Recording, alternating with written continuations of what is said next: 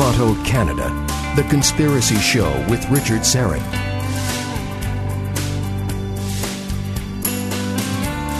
And welcome to the Audio Imaginarium. Come on in, weary traveler, hang your cloak on a peg, grab a stool, and come warm yourself by the fire. There are stories to be told, and you are among friends. The world's leading expert on near-death experiences is here in Hour 1. Dr. Bruce Greyson will discuss some of the latest evidence and studies concerning NDEs. Coming up in the second hour, Understanding Biblical Ages and the End of Days with Ali Siadatan from Think Again Productions. Carlos Cagina is my technical producer. Ryan White is the live stream producer, and we are live streaming tonight on YouTube. The YouTube channel is Strange Planet. Please hit that red sub button. Now, before we get rolling, I have to mention this. I've been champing at the bit all evening. So at dinner tonight, we're seated around the kitchen table, and the mighty Aphrodite casually mentions maybe she'd like to get rid of the microwave. And we only use it to make popcorn and to reheat coffee and, warm things up occasionally. And it takes up a little too much space on the kitchen counter.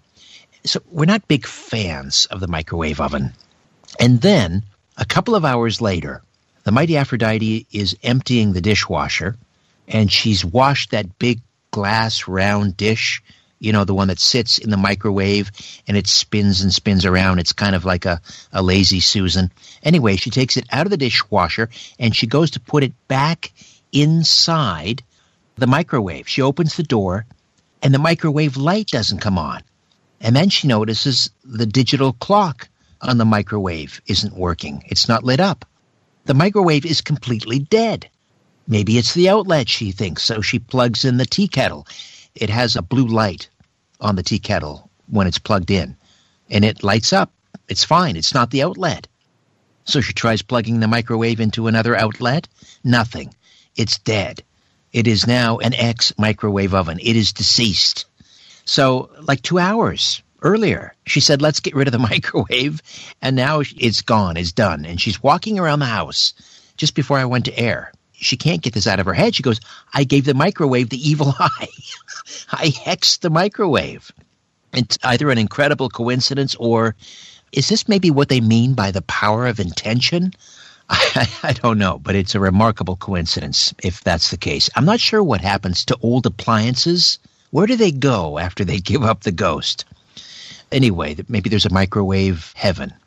But there's no question that the most profound question and mystery that has dogged mankind since, forever, is what happens after we die. It's really the only important question, the most important question, right? What happens after we die? What happens in the moments after we breathe our last? What happens to consciousness?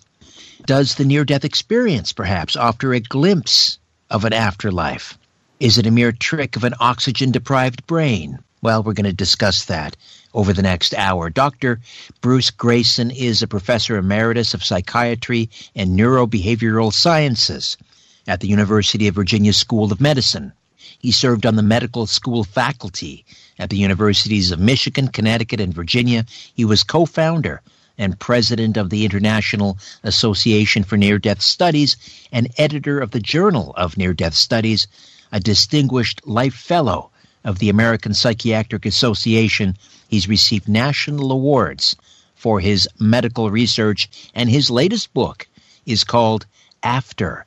A doctor explores what near-death experiences reveal about life and beyond. Dr. Bruce Greyson, welcome to the program. How are you, sir? I'm great, Richard. Thank you for having me on the show tonight. My pleasure. So talk to me a little bit about as a man of science and growing up, your father was a chemist, another man of science. Did the question of what happens after we die ever pop up in the Greyson household, and how was it handled? Actually, it never did, Richard. We grew up in a family that believed in the physical world, and we never talked about anything else. We weren't opposed to it. We just never occurred to us that there was anything else. So we thought that what you see is what you get, and when you die, that's the end of it. And that was fine with us. It never occurred to us to think about something else. So would it be fair to call you then a hardened skeptic and a materialist through and through? I was certainly a materialist, yes. I was also a skeptic, but we had nothing to compare what we thought was the truth. I certainly was open to considering other ideas, but I didn't have any. I just assumed that the material world was all there was. I went through college and medical school with that mindset. And then 50 years ago, approximately, that all changed, and you begin the story with a wonderful story about a spaghetti stain on your tie. You're enjoying this spaghetti dinner. The phone rings.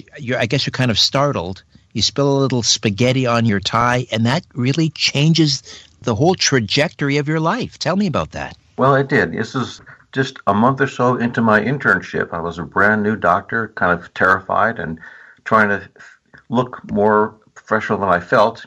And I was actually eating dinner in the hospital cafeteria, and the pager went off on my belt, and it startled me. I wasn't prepared for it. So I kind of dropped my fork, and the spaghetti sauce spilled on my tie. So I quickly tried to wipe it off and ended up smeared a little bigger. Answered the page, and it was a patient in the emergency room that had been admitted with an overdose. And it was my job as the psychiatrist on call to go down and evaluate her. I didn't want to take the time to try to find a new tie, so I just put on my white lab coat and buttoned it up to cover the tie so no one would see that there was a stain on it. I then went down to the emergency room. I saw the patient, and she was pretty unconscious. I called her name. I tried to shake her, and she was totally unresponsive. So I heard that her roommate had brought her in and was waiting for me down the hall about 50 yards away to talk with me. So I went down to talk to the roommate. I got from the information from the roommate about what was going on in the patient's life, what stressors she had, what she might have taken for an overdose. And after about 15 or 20 minutes, I thanked her and sent her home and went back to talk to the patient, and she was still out cold. So she was going to be admitted to the intensive care unit overnight, and I arranged to see her in the morning after she woke up. Well, when I went there the next morning, she was awake, but she was just barely awake, very drowsy. So I walked into the room and knocked down the door, touched her lightly on the arm and said, Holly, I'm Dr. Greyson. And she said, I know who you are. I remember you from last night. Well, that kind of shocked me because I couldn't imagine how that could be. So I said to her, oh, I'm surprised. I thought you were out cold when I talked to you last night. And she said to me, not in my room. I saw you talking to my roommate down the hall. Mm. Well, that just blew me away. I couldn't imagine what she was talking about. So I tried to guess what I said to her, you mean the nurses told you I talked to your roommate? And she opened her eyes then and looked at me dead in the face and said, no, I saw you. I was just stunned. I couldn't imagine how that could possibly be. And she saw my confusion and then went on to tell me that she saw me and she told me where her roommate and I were sitting in the room, what we were saying, and the fact that it was a hot room, it was in the middle of the summer, and I unbuttoned my coat so I wouldn't sweat so much, and she saw the stain. And she told me about the stain on my tie. I couldn't understand that. The only way that could happen is if she had left her body and come down with me to the other room, and that made no sense to me. As far as I could tell, I was my body. So I just couldn't imagine how this could be. But I wasn't there to deal with my confusion. I had to deal with hers. Right. So I helped her talk about her suicidal thoughts and what was going on in her life. And then I tried to put it out of my mind. And as the days went on and I got some distance from it, I just couldn't believe it. I said, there must be a trick somehow. I don't know how it happened, but this can't be real. And that's the way it was for a few years in my mind. I just couldn't face that this had really happened. Did that incident just stay with you? Like, did you think about it, dwell on it, like day after day? For a while, and then I just pushed it to the back of my mind as one of those weird things that you just can't explain. Right. But then a few years later, in 1975, Dr. Raymond Moody came to join me at the University of Virginia, and he had just written a book called Life After Life, in which he gave us the term near-death experience and described what these experiences were like. And in reading his book and talking to Raymond, I realized this wasn't just one event that one psychiatric patient had told me. This is part of a larger syndrome that millions of people all over the world had. I still couldn't understand it, but being a scientist, I thought, I've got to look at this. I've got to figure out what's going on here. Right. And here I am 50 years later still trying to figure it out. There was another attempted suicide, a gentleman by the name of Henry. Yes. Who tried to, it's graphic, he tried to kill himself by shooting himself in the head. Survived miraculously. Yeah. This was just a few months after I met the first patient, Holly. And he had been depressed because his parents had both died, and he didn't want to live without them anymore. So he started drinking, and when he got good and drunk, he decided to kill himself. So he went to the cemetery where they were buried with his hunting rifle, and after a long time lying down on their grave, he pointed the gun at his chin and pulled the trigger and blew the right half of his face off, somehow miraculously missing his brain. As he described it to me, as soon as he shot the gun, he left the cemetery and found himself in a different realm, a beautiful realm, and he saw his parents walking towards him. And he was overjoyed to see them, and they seemed happy to see him too. His mother said to his father, "Look, here comes Henry." But as they got closer to him, his mother looked at him and said, "Oh, Henry, now look what you've done." And at that point, he woke up back in the cemetery in a pool of blood under his head, thought he'd better get some help, so he started crawling back to his car.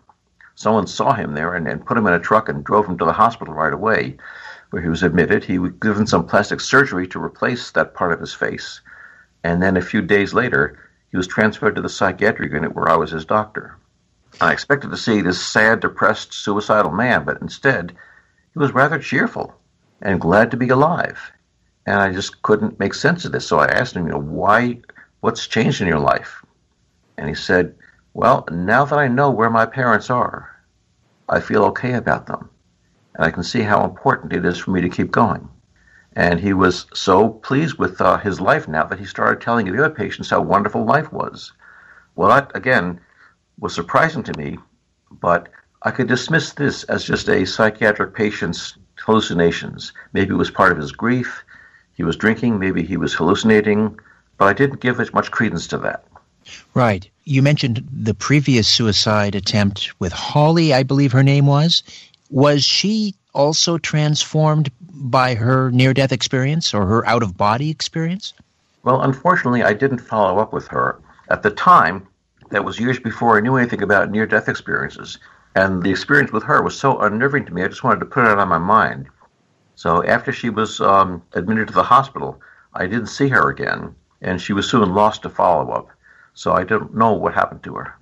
But so then you started sort of traveling from hospital to hospital, university to university, state to state, looking for answers. And what sort of commonalities did you start to record and recognize? What was happening to these people time and time again? Well, as unnerving as these experiences were, I realized that there was something serious going on here, and I had to try to understand it. So I tried to collect as many experiences as I could, and I did that partly by writing articles about it, and people would contact me to share their stories. But I realized I was getting a biased sample doing that because those are people who chose to contact me, and it might not be the same as people who choose not to tell me about it. So I also studied patients in the hospitals where I was working, of all patients who were admitted with a cardiac arrest or a suicide attempt or some other close brush with death. And I asked all of them about what had happened to them while they were unconscious or while they were pronounced dead. And I soon collected a large number, hundreds of these near-death experiences, and I found some similarities. They almost all described a sense of leaving their physical bodies, sometimes watching their bodies down below, entering some other realm that didn't seem like the physical world to them, where they were overwhelmed by a sense of peace and well-being. They often described seeing a loving being of light that was not like a lamp or a bulb or the sun, but a really living being. Some interpreted that as a deity, some did not. They just called it a being of light. Some saw deceased loved ones. They often went through a life review, and at some point, they came to a decision to return back to life or were told to come back to life against their will.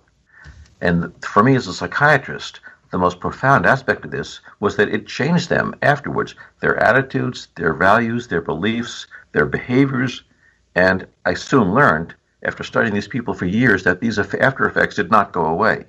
Did it change their physical appearance in any way?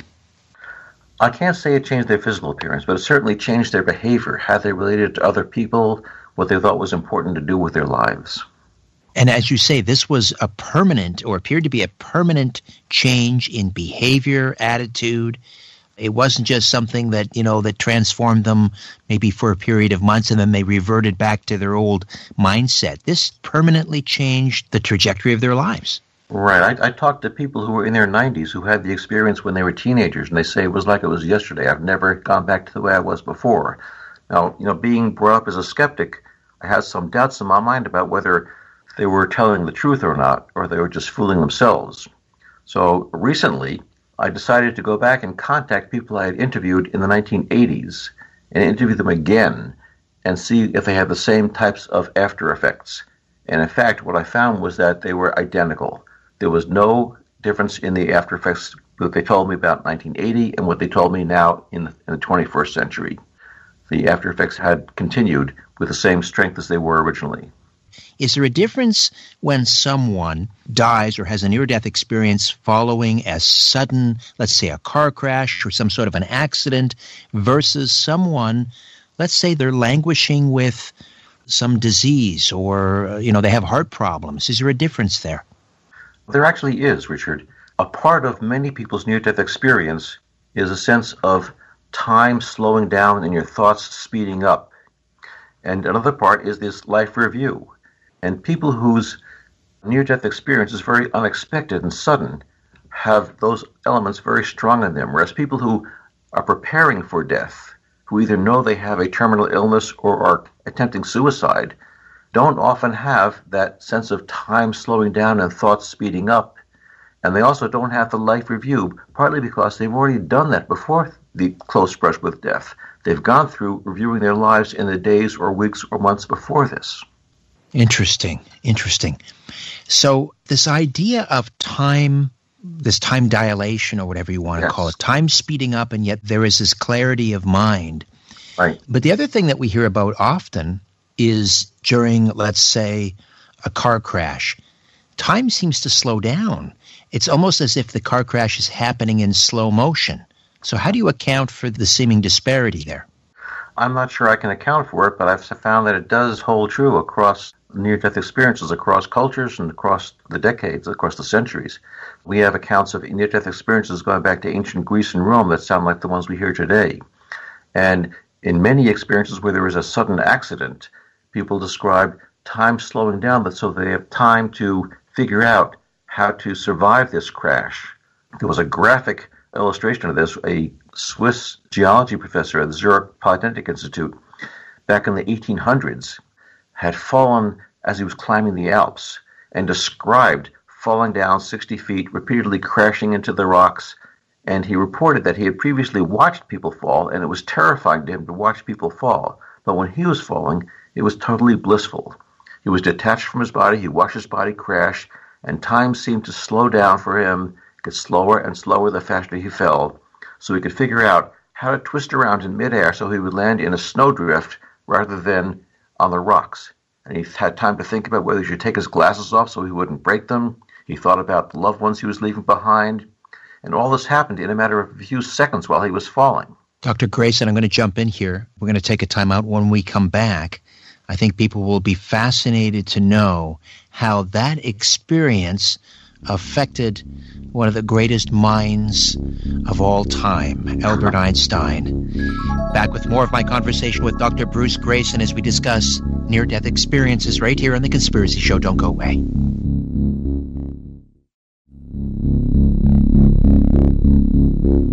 Big Brother is listening, and so are you, to The Conspiracy Show with Richard Syrett. Dr. Bruce Greyson is with us. His new book, After. A doctor explores what near-death experiences reveal about life and beyond. Before the break, we were talking about Albert Heim, I believe, who had a fall in Switzerland, describing this strange effect with time, how time seemed to slow down, and yet the clarity of his mind and his ability to think seemed to speed up. And this was back in the late 19th century. And this account apparently influenced Albert Einstein. Tell me about that.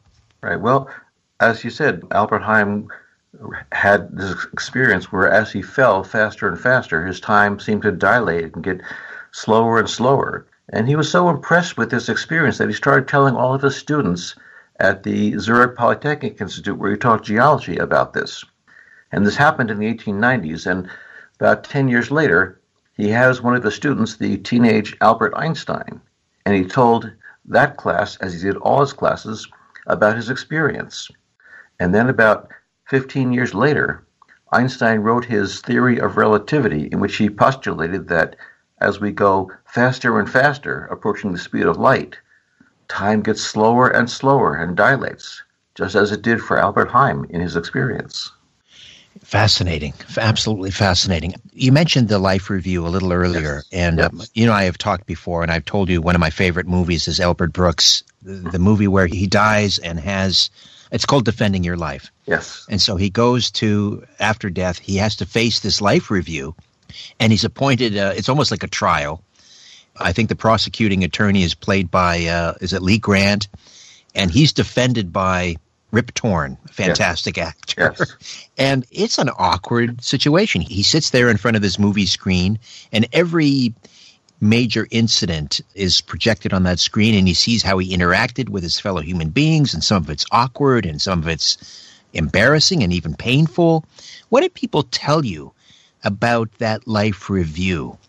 Well, they often say things that are consistent with that they reviewed their entire life in exquisite detail. They talk about seeing details they didn't realize at the time they were going through the actual events earlier in their lives. And they start judging what they did in their lives and seeing what's important and what's not, what was good and what was a mistake. They don't often report being judged by some other person, by a deity or by something else. They report judging themselves. And the surprising thing about some near-death experiences is that they're also experienced through the eyes of someone else as well.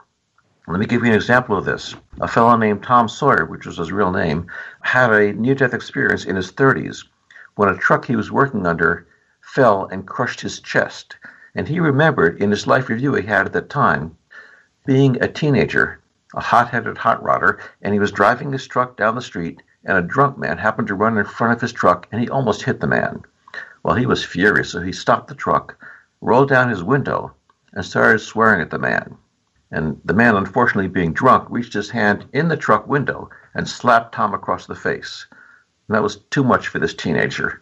So he opened the truck door, got out, and started punching the man until he left him a bloody heap in the median strip, and then got back in his truck and drove off. Well, when Tom then reviewed this in his life review, he saw the event not only through his own eyes, but through the eyes of the drunk man as well. And he saw his own face, Tom's face, getting redder and redder, and then felt each one of Tom's 32 blows on the man's face. And he felt his nose getting bloodier and his teeth going through his lower lip, and he felt the embarrassment and the humiliation. And Tom, now, in his life review, is feeling this from his own perspective and from the man's. And he realizes from this that we are all part of the same thing. It's like looking at your hand, and you look at the 5 fingers, it look like they're different things. But when you look at the whole hand, you see they're actually attached at the palm. And he comes away from this experience thinking that we are all part of the same things, part of something greater than ourselves, and that what you do to somebody else, you do to yourself as well. And this leads most near-death experiencers to come back with a sense of the golden rule being what goes on in the world. It's not anymore just a goal we should strive for, to do unto others as you would have them do unto you, but it's a law of nature, like the law of gravity. This is the way the universe works. So it is the life review, then, that seems to be responsible for this transformative change in people, rather than just simply the near-death experience or the out-of-body experience or, being in the tunnel. In your estimation, then, is it the life review that causes the change? Well, that's what I thought when I heard people talking about the life review. And from the perspective of a psychiatrist, I thought, well, of course, you're reviewing your life, you're coming to terms with it, and you learn from that. But being a scientist, I actually did some studies of this. And I looked at correlating the different parts of the near-death experience with the degree of the after effects. And I found that the life review was not, in fact, the most important part of it.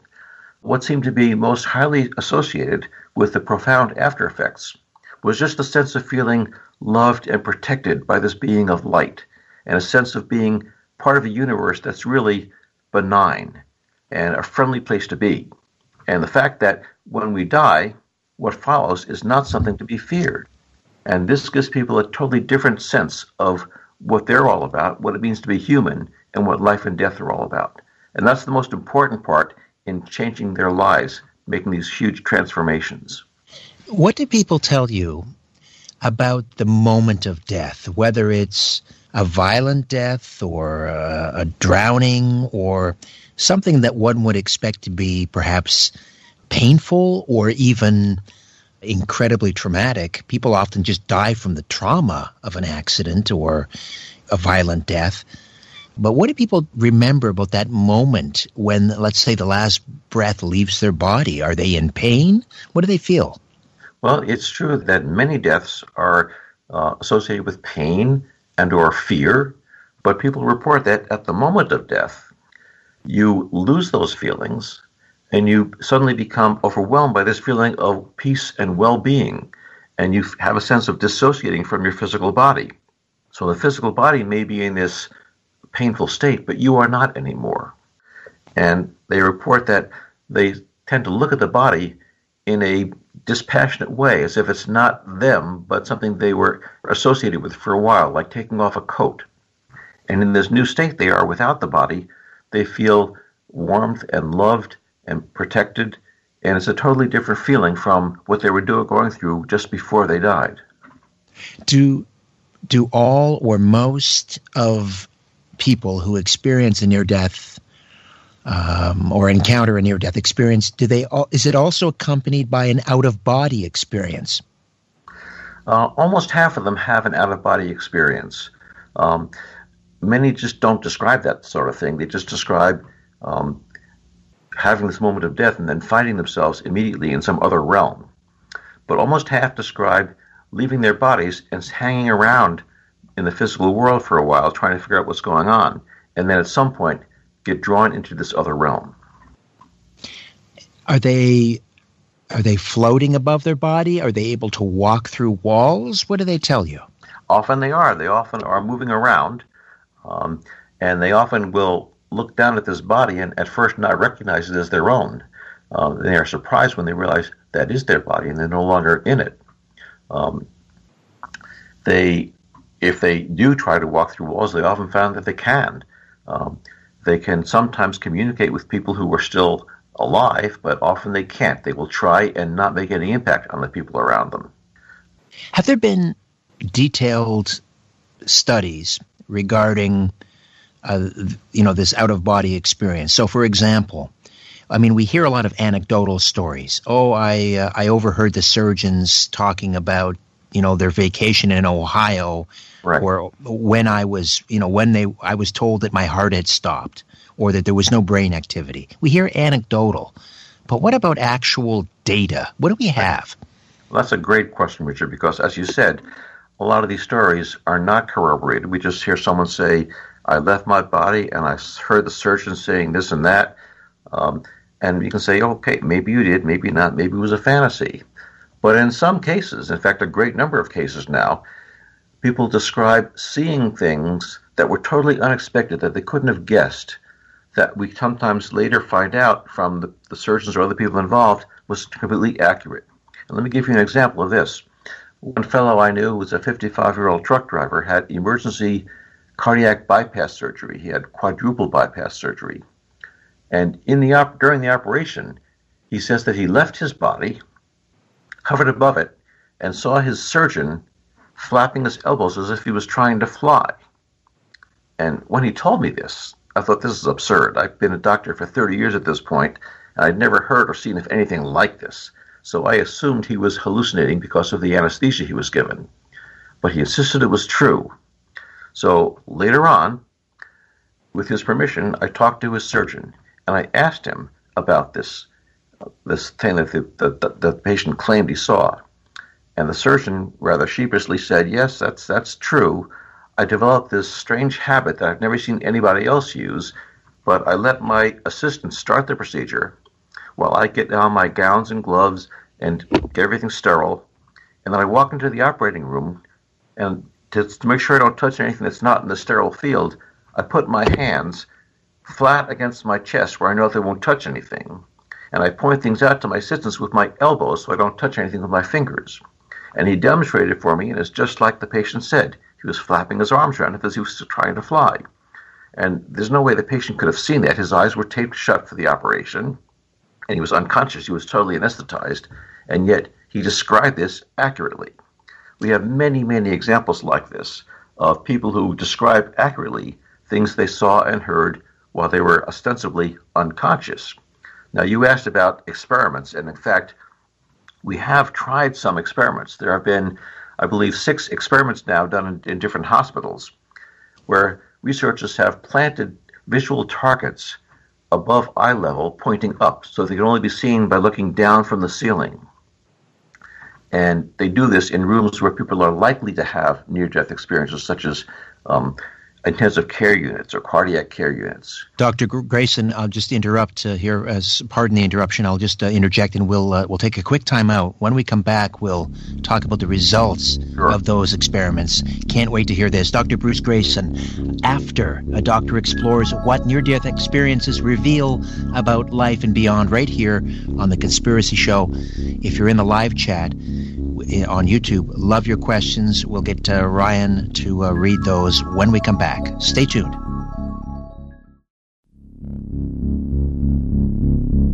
You're listening to The Conspiracy Show with Richard Syrett. All right, Dr. Greyson, you were telling us before the break these experiments where, to test the veracity of these accounts of out-of-body experiences, they would place a target above eye level, let's say on some sort of a piece of medical equipment in an operating theater. So it would only be visible if you were looking down from above. What were the results of these experiments? Well, as I said, there have been some 6 experiments like this. The largest was done by Dr. Sam Parnia at New York University. And unfortunately, we were hoping that there would be great results from this, and we didn't find anything really. In about 2,000 patients that have been studied so far, there were a few who described something like a near-death experience. None described being able to see the target. Now, if they had claimed to see the target and described it inaccurately, we would take that as evidence that they don't really see when they're outside of their bodies.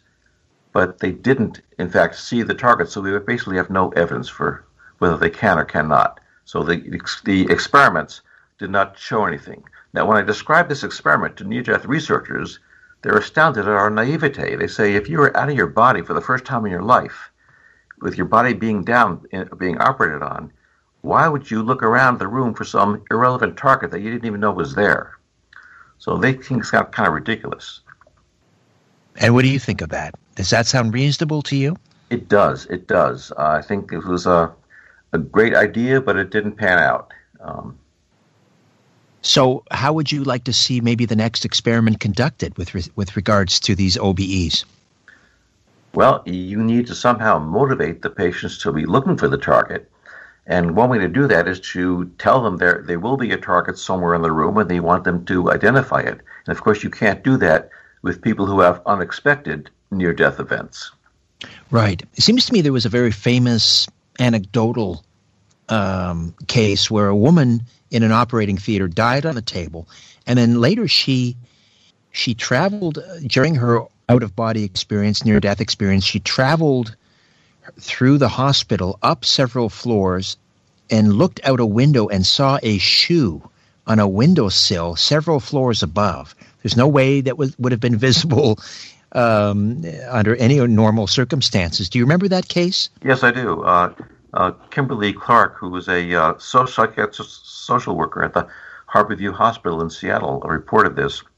The patient was brought in cardiac arrest, totally unconscious, resuscitated and admitted to the hospital.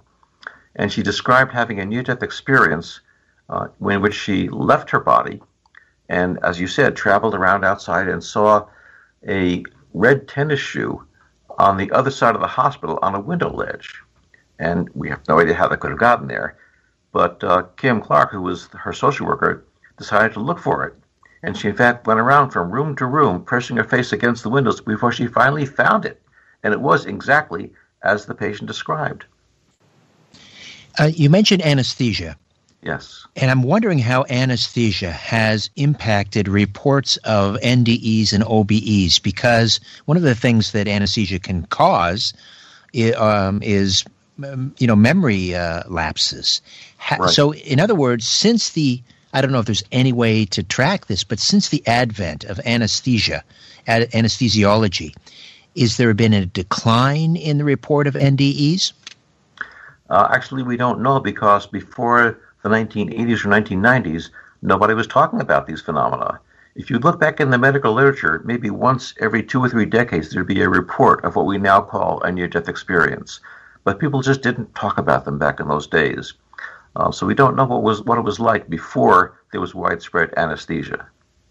What do you think the effect might be, though? Well, as you mentioned, anesthesia can often interfere with memory, as can many other things that are associated with near-death experiences. For example, there are traumatic experiences. We know that traumatic events are harder to remember accurately later on. They tend to get distorted. They're intensely emotional experiences, and we know that emotion tends to distort experiences over time. So we would expect these near-death experience memories to change over the decades. And we actually did some research on that as well. And again, I mentioned that I had interviewed people in the 1980s and then again in the 21st century to see whether their accounts had changed at all. And we found that the memories of their NDEs were the same now as what they told me 30, 40 years ago. So the memories do not change at all over the years. Fascinating. All right. This is a short segment, but we will come back and we're going to get to some questions in our YouTube live chat. I'll get Ryan White, my live stream producer, to weigh in with those. Dr. Bruce Greyson stays with us for a few moments yet. And again, the author of After, a doctor explores what near-death experiences reveal about life and beyond. Don't go away. Providing the evidence and letting you draw your own conclusions. This is The Conspiracy Show with Richard Sarrett. Just a reminder, coming up at the top of the hour, documentary filmmaker Ali Siadatan from Think Again Productions will be here, and we'll talk about the biblical ages. There are 7, actually, in the Bible, and all obviously culminating with the end of days, followed by the Messianic kingdom. And we'll talk to Ali about that. What do the end of days or the end times really mean? Right now, Dr. Bruce Greyson stays with us. I'm going to throw it over to my live stream producer, Ryan White. Ryan, we've got some interesting questions in the YouTube live chat. We sure do. Quantum Reality, our viewer, wants to know how many of these near-death experiences or coincidences will it take before they're recognized by fact by science? Interesting. So anecdotal evidence, how important is that? I think it's critically important. Sometimes people diminish the importance of anecdotes, but in fact, all science starts with anecdotes, which are basically observations of what's going on. Without anecdotes, we have no science. We start with anecdotes, and by collecting a large number of them, we find patterns and then develop hypotheses from the patterns to test. But without the anecdotes, we have nothing to study. So I think the anecdotes are critically important. They don't by themselves prove anything, but they're the starting point for collecting more and more information about them. And there has been so many documented cases now. Is that causing your skeptical colleagues to finally stand up and take notice, or do they remain skeptical? Well, for the most part, that doesn't by itself does not impress some skeptics. We have now many thousands of near-death experiences that are consistent, and the consistency is certainly important. But we need to start ruling out the other hypotheses that have been proposed to explain near-death experiences. And we've been doing that by testing them one by one. The various hypotheses about lack of oxygen to the brain, drugs given to patients, electrical activity in the brain. We've slowly been collecting data to test all those hypotheses and ruling them out. All right, Ryan, you have another question from the YouTube live chat. Yeah, this is an interesting one from GBGN1, and he wants to know if children have different near-death experiences than adults. Good question. It is a good question. Certainly, near-death experiences occur to children as well as to adults, and they tend to be very similar to those of adults, with a few exceptions. And one is that many adults will see deceased loved ones in the NDE, and children don't have that much exposure to people in their families dying, so they tend not to report as many of these encounters with deceased loved ones. However, children will often report seeing figures that they describe to their parents that are unidentified to the children, and the parents can recognize them as the child's grandparents who had died before the child was born, and so forth. Thank you, Ryan. Dr. Wilder Penfield, a great Canadian neuroscientist, was able to, and I believe there have been other studies, it seemed to me I recall one in Switzerland, where they were able to reproduce an out-of-body experience by stimulating certain cortexes within the brain. Talk to me about that. Does that diminish, if they can produce an OBE through electrical stimulation, does that prove somehow, perhaps, that OBEs aren't real? Well, let me separate that into two parts. One is, can they do that? And I think the answer is no. Dr. Penfield did some great work with stimulating parts of the brain and seeing what happened. And it's been reported that he produces near-death out-of-body experiences when he stimulated the right temporal lobe. And in fact, he did not do that.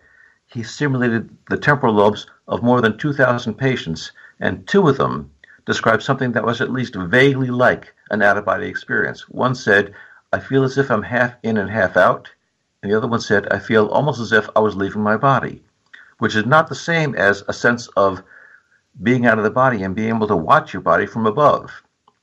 Now, since then, more recently, Olaf Blanke in Switzerland has claimed to be able to produce near-death experiences and out-of-body experiences by stimulating the temporal lobe.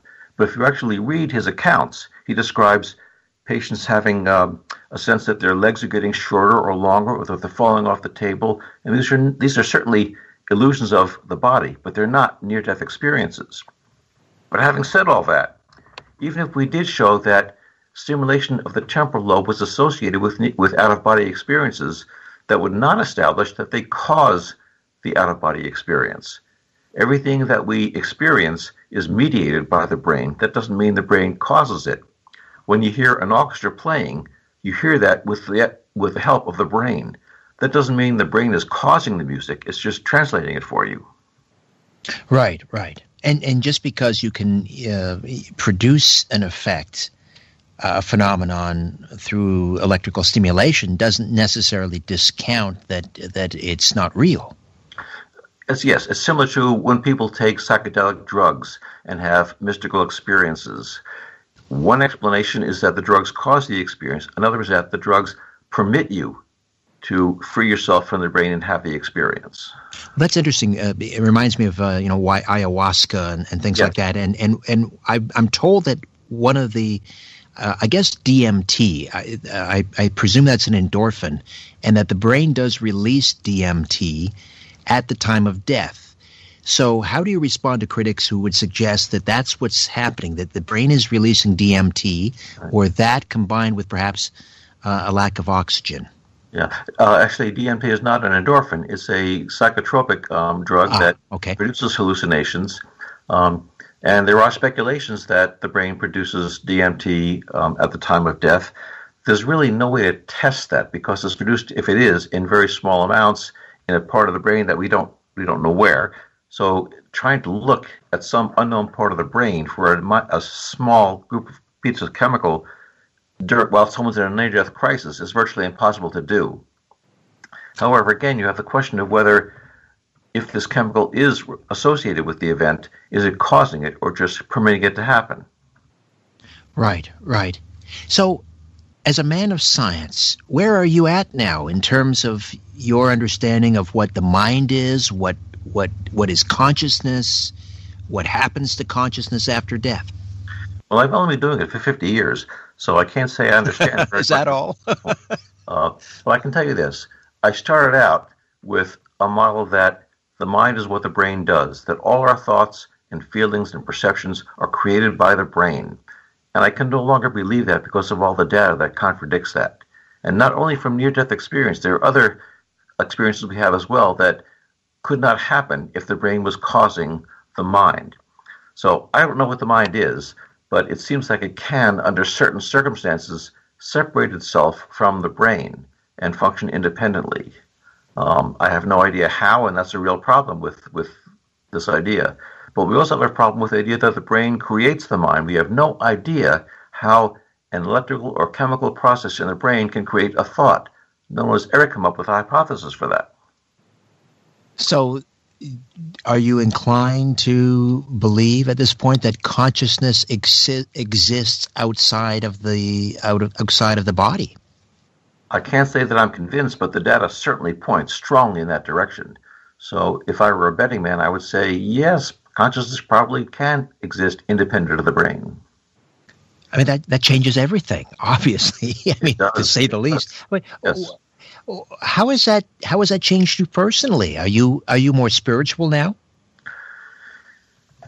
Well, I'm not sure what spiritual means, but I certainly tend to believe that there is a part of us that's not physical, and that is probably the more important part of us, a part that may in fact survive after the body dies. If it can function without the brain while we're alive, perhaps it can after we die as well. So I can't say that I am a firm believer in that, but I certainly take it very seriously. What this research has done to me is made me very comfortable with not knowing the answers and with the unknown. So let me put it another way. Are you less of a materialist than you were 50 years ago? Definitely. I think the strict materialist interpretation of life is totally inconsistent with the facts. How does that sit with your colleagues when you gather around the Keurig coffee machine at work? How do they treat you? It's interesting that doctors are just like everybody else. Some think this is the most fascinating research in the world, and some are embarrassed by it and wish I would go away. But actually, some studies done in Scotland, in Belgium, and in Brazil, as well as in the United States in recent years, have shown that 50% of scientists now believe that the mind and the brain are separate things. 50%. Wow. And to think it all started with a spaghetti stain. For me, it did, yes. How do we get a copy of your new book, After? It's available on Amazon, on Barnes & Noble, anywhere books are sold. You can find out more about it on my website, www.brucegreyson.com, where I have links to order the books. But it's available wherever books are sold. And we should point out Greyson is spelled Greyson, Dr. Bruce Greyson.com. What a delight. Thank you so much. Thank you, Richard. All right. When we come back, the end times, the end of days. What does it all mean? Ali Siadatan, documentary filmmaker from Think Again Productions, will reveal all right here on The Conspiracy Show. My name is Richard Serrett. Don't go away.